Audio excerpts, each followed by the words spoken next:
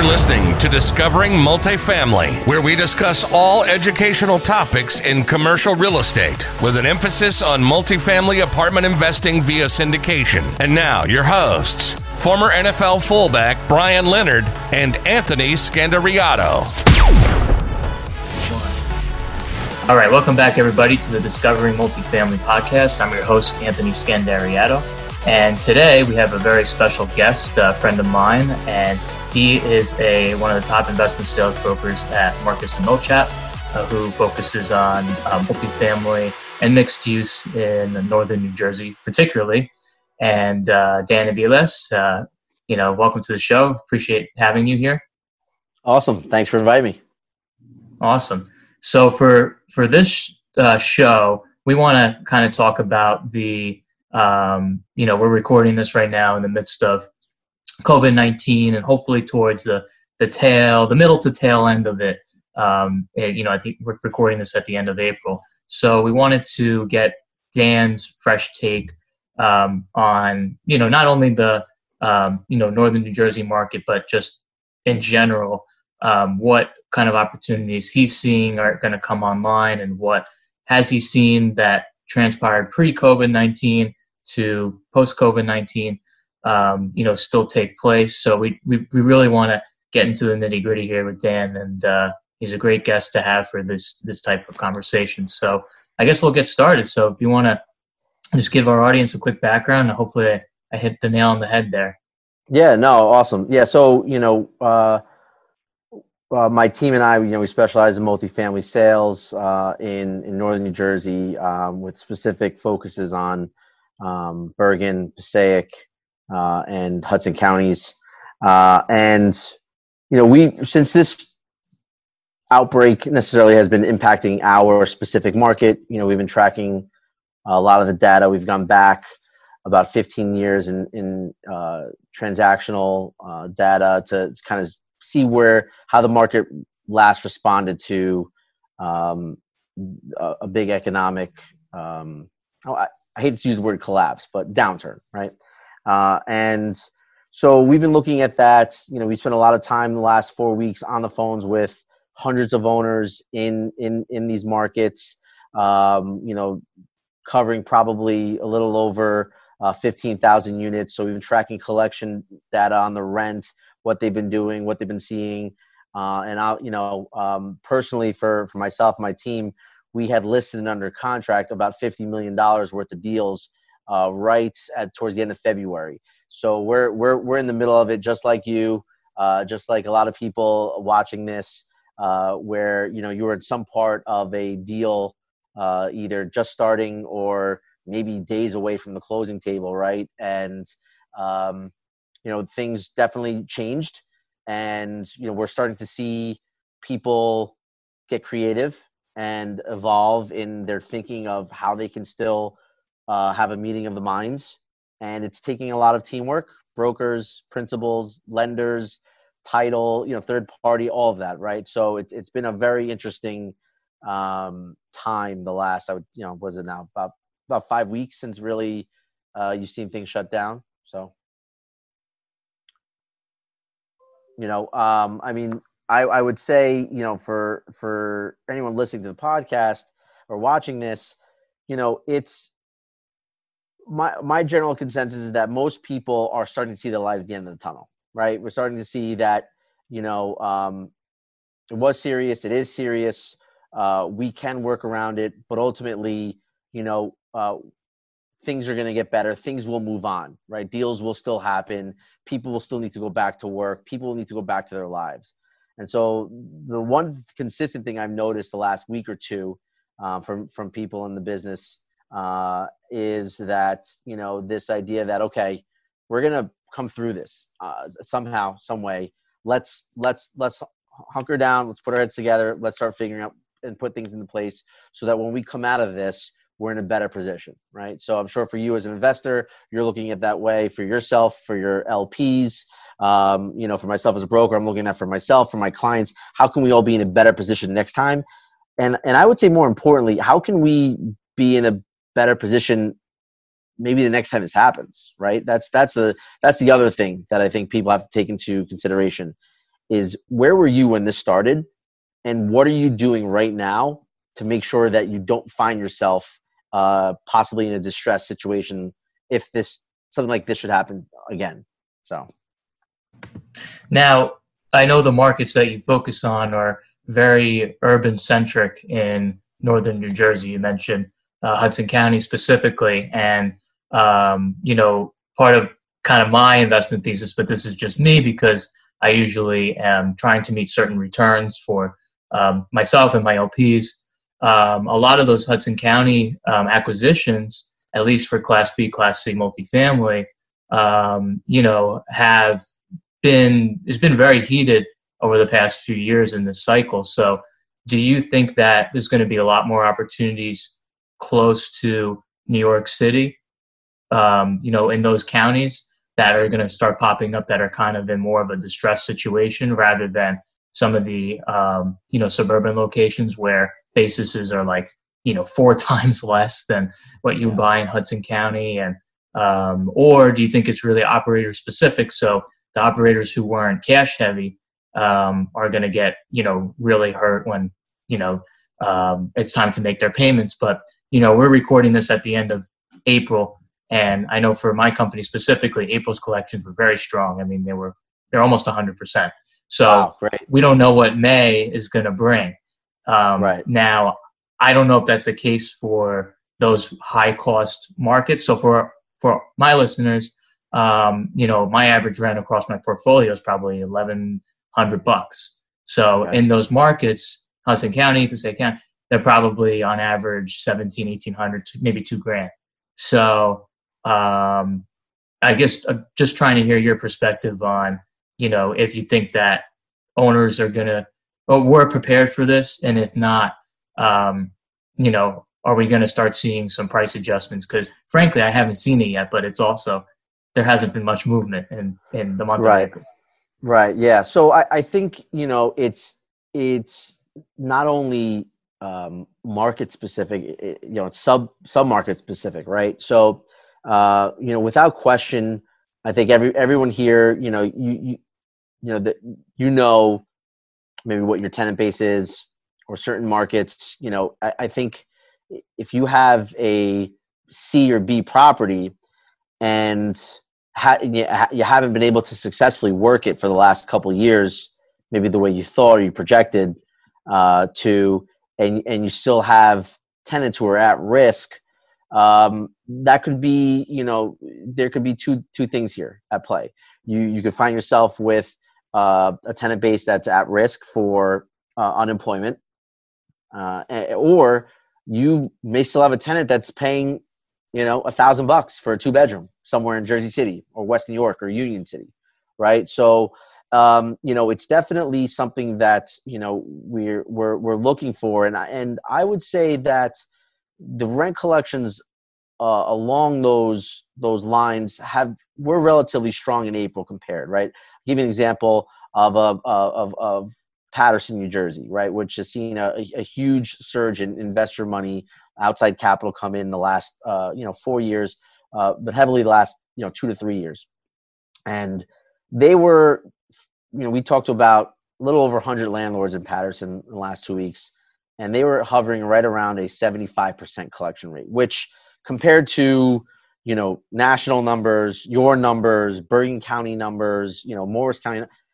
much lower, right? But when we actually go back and we spoke to those landlords again and said, well, how does this compare to March, February, January? Go back and you realize that the average landlord's actually probably collecting maybe 80% to 83% in the first 2 weeks anyway. And they have the same people who are always late and have to play catch up. So, I think that's a story that might be playing out across the board a lot in April. What I would say about May and those particular, again, those markets where, the rents are higher, you're seeing the rents go higher, but you still probably have a lot of tenants paying lower rents because they're rent controlled. It's been hard to get their rents up to market. I am curious to see, and I do think that the unemployment program that's now in place, that's offering an extra $600 on top of what you normally would get, that's a huge number. I mean, I think you'd have to make something like, if you made less than 52 or $53,000 and you qualified for unemployment in the state of New Jersey, you can essentially get back what you were making, if not a little more, right? So I do think, as you said, those particular counties where you've seen the run up in rent, I do think they're at risk. Their tenants are at risk for a deeper impact right now in the economy. But I do think that there are, programs that should help them be able to cover something in their rent. And so I think that's something to consider. I also think it's for price adjustment. Haven't seen it yet. And that's just because I think everyone's still trying to figure out what's going on right now. So what we are seeing is maybe people get creative. We're hearing more seller financing. We're talking a lot more to people about seller financing. We're seeing people, if you had a deal that was under contract and we're trying to, close a deal and the buyer's getting cold feet trying to maybe adjust the price, where we've negotiated the seller to leave some money in escrow that the buyer can then close and draw down from, whatever the difference is between the rent collected and the rent that was, expected going in. So, I'm not seeing price adjustments yet across the board. You're hearing of some retrades here and there, but very deal specific. And overall, I think ultimately, and as you know, the lending market is probably going to dictate where cap rates go. Ultimately, I think long term, we're still going to be in a low interest rate environment. I don't think that's going anywhere. We saw an increase in here recently in rates, and that's kind of threw a lot of deals out of whack. But as those rates settle, the cap rates will settle, right? So maybe, I don't know, from where I'm standing, or sitting, I only see, maybe a quarter point right now is where we're kind of looking to half, if that's something where we might settle. Again, I think rates are going to be very specific on that, because ultimately I do think that there is enough dry powder out there that's looking to jump in and take advantage, even on those small little price adjustments. Got it. And it was a good segue into my next question for you. So from a lending perspective, you mentioned as long as rates stay low, cap rates will not really expand too much. Do you think that's more New Jersey specific, or do you think that other markets and are going to be hit worse with cap rate expansion, regardless of where rates are, just because of in light of what was happening? Right. Great question. So I absolutely think that northern New Jersey, we're New York centric, right? And I think that if you look at the industries that have been hit the hardest in this, that's ultimately going to determine, I think, where, whatever the recovery is and where the price adjustments are and the values of those properties. I think northern New Jersey, again, being New York centric, there's a lot of jobs there. There are a lot of jobs that, can be performed from home. There's a lot of what we call super commuters who are, travel almost 90 minutes to get to where they have to be. There's a lot of suburban office in northern New Jersey that has had a little bit of a renaissance the last few years, from investors looking to capitalize on cap rates and see potential there for people who are, companies looking to get out of the city, maybe come to some place a little quieter, a little bit more, family friendly, whatever, what have you. So I think northern New Jersey is still poised for strong appreciation. There's still an incredible housing shortage, affordable housing shortage in this country overall, but particularly in northern New Jersey. I saw a very interesting statistic where since 2013, the number of units that are being built requiring an income of greater than $100,000 a year, I think since 13 is about 83%. And of the units right now that are being built, right now that are under construction, it's closer to 90%, right? So overall, a lot of this new construction you're seeing being built, it's not it's not for people making, you know, the average income, right? It's just not. So I think because of the lack of supply, the proximity to New York City, we are still in a very strong market when it comes to appreciation. And quite frankly, look, there's scarcity, right? In not just for renters, but for investors. So when it comes to pricing and an opportunity, I still think Northern New Jersey is poised for a quick bounce back and future growth. And to kind of piggyback off of that a little bit more, do you think that competition on deals is going to be as fierce as it was prior to going into this in Northern New Jersey? So I do think that there is going to be strong competition, and I think a lot of, you know, people who are active right now looking to buy, maybe they've been sitting on the sidelines. You know, they didn't like where the returns had been for the last few years. I think that they're looking to jump back in, and so I think they're, you know, regardless of where lending is, and hopefully it will start to loosen up here. Cash will be king. I think investors who have cash, who are liquid, and can produce, you know, strong terms, are going to go to the front of the line, right? So let's say, you know, 6-7 weeks ago, we were still successfully negotiating hard contracts, you know, due diligence up front, no mortgage contingency, and you know, we're still achieving those terms. Moving forward, there may not be as many investors who are willing to do that, right? There may not be as many investors willing to kind of push themselves into that uncomfortable zone, but just the same, sellers are going to want some kind of reassurance. Sellers are going to want to know that you can perform, right? So I think having liquidity, having a history of closing, you know, good relationship with your broker, with the lender, if you're using one, you know, low leverage, things like that. We're going to see sellers be a little bit more particular, I believe, about what they're going to expect from buyers. So that's where I think the competition is going to maybe heat up, so to speak. You're going to have to really separate yourself still, not just in terms of doing due diligence faster. You know, that's all still negotiation, but really presenting yourself, right, and being able to show that you can get this thing closed even in this climate, or hopefully this a post-COVID climate. No, it's really great insight. Really great. So looks like we're gonna wrap this up because you answered most of my questions. We do a quick fire round at the end of every podcast with just 3 quick questions.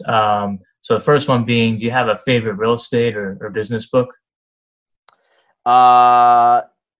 Yes, I do actually. I happen to love Gary Keller's book, Millionaire Real Estate Agent. All of those books that he wrote, you know, Millionaire Investor, Shift is a great one that deals with, you know, a shift in the market. I'm a big fan of all those books. Nice. And outside of real estate and investment sales, what do your hobbies look like? Oh man, you know, I'm getting into. I love cooking. And certainly being under quarantine has helped enhance some cooking, baking in particular, baking skills. Not so good for the waistline, but getting pretty good at that. I'm a big fan of cooking, so that's one thing I've been doing a lot. That's awesome. Yeah, it's amazing when you stay at home for a while and you're not going out to restaurants every other day or, you know, ordering in. It's amazing. And then lastly, do you have a role model? Wow. Man, that's a deep one, Anthony, you're throwing out there on the real estate podcast. I like that. You know, it's tough. For me, the most recent role model I've had, it's not so much like a, you know, Zig Ziglar or, you know, Grant Cardone or anything like that, although I do follow a lot of those guys. Actually lately for me, it's become, my father-in-law has been a huge role model for me. He kind of, grew up, in Brooklyn, self-made, went to go work on Wall Street, made something of himself, took care of his family. And, he's been through probably, 7 or 8 different ups and downs. And so, I've leaned on him heavily during this time to kind of pick his brain about how to, stay level-headed and even here through this. So he's been a real big role model for me for the last about 15 years. Awesome. And how could people find you, Dan? Yes. You can, easiest way is just Google me, Daniel Aviles, Marcus Similachap. You can find me on LinkedIn. Trying to get more active there, definitely engaging with people. Aviles groups on Instagram, and you can find me on Facebook. Awesome. And we'll be posting links to all of that in the podcast description. So you'll be able to reach Dan. And you can also reach out to me if you want to reach Dan. So great. Well, Dan, thank you so much for coming on the podcast. I really appreciate it. And I hope to see you again after all this is done.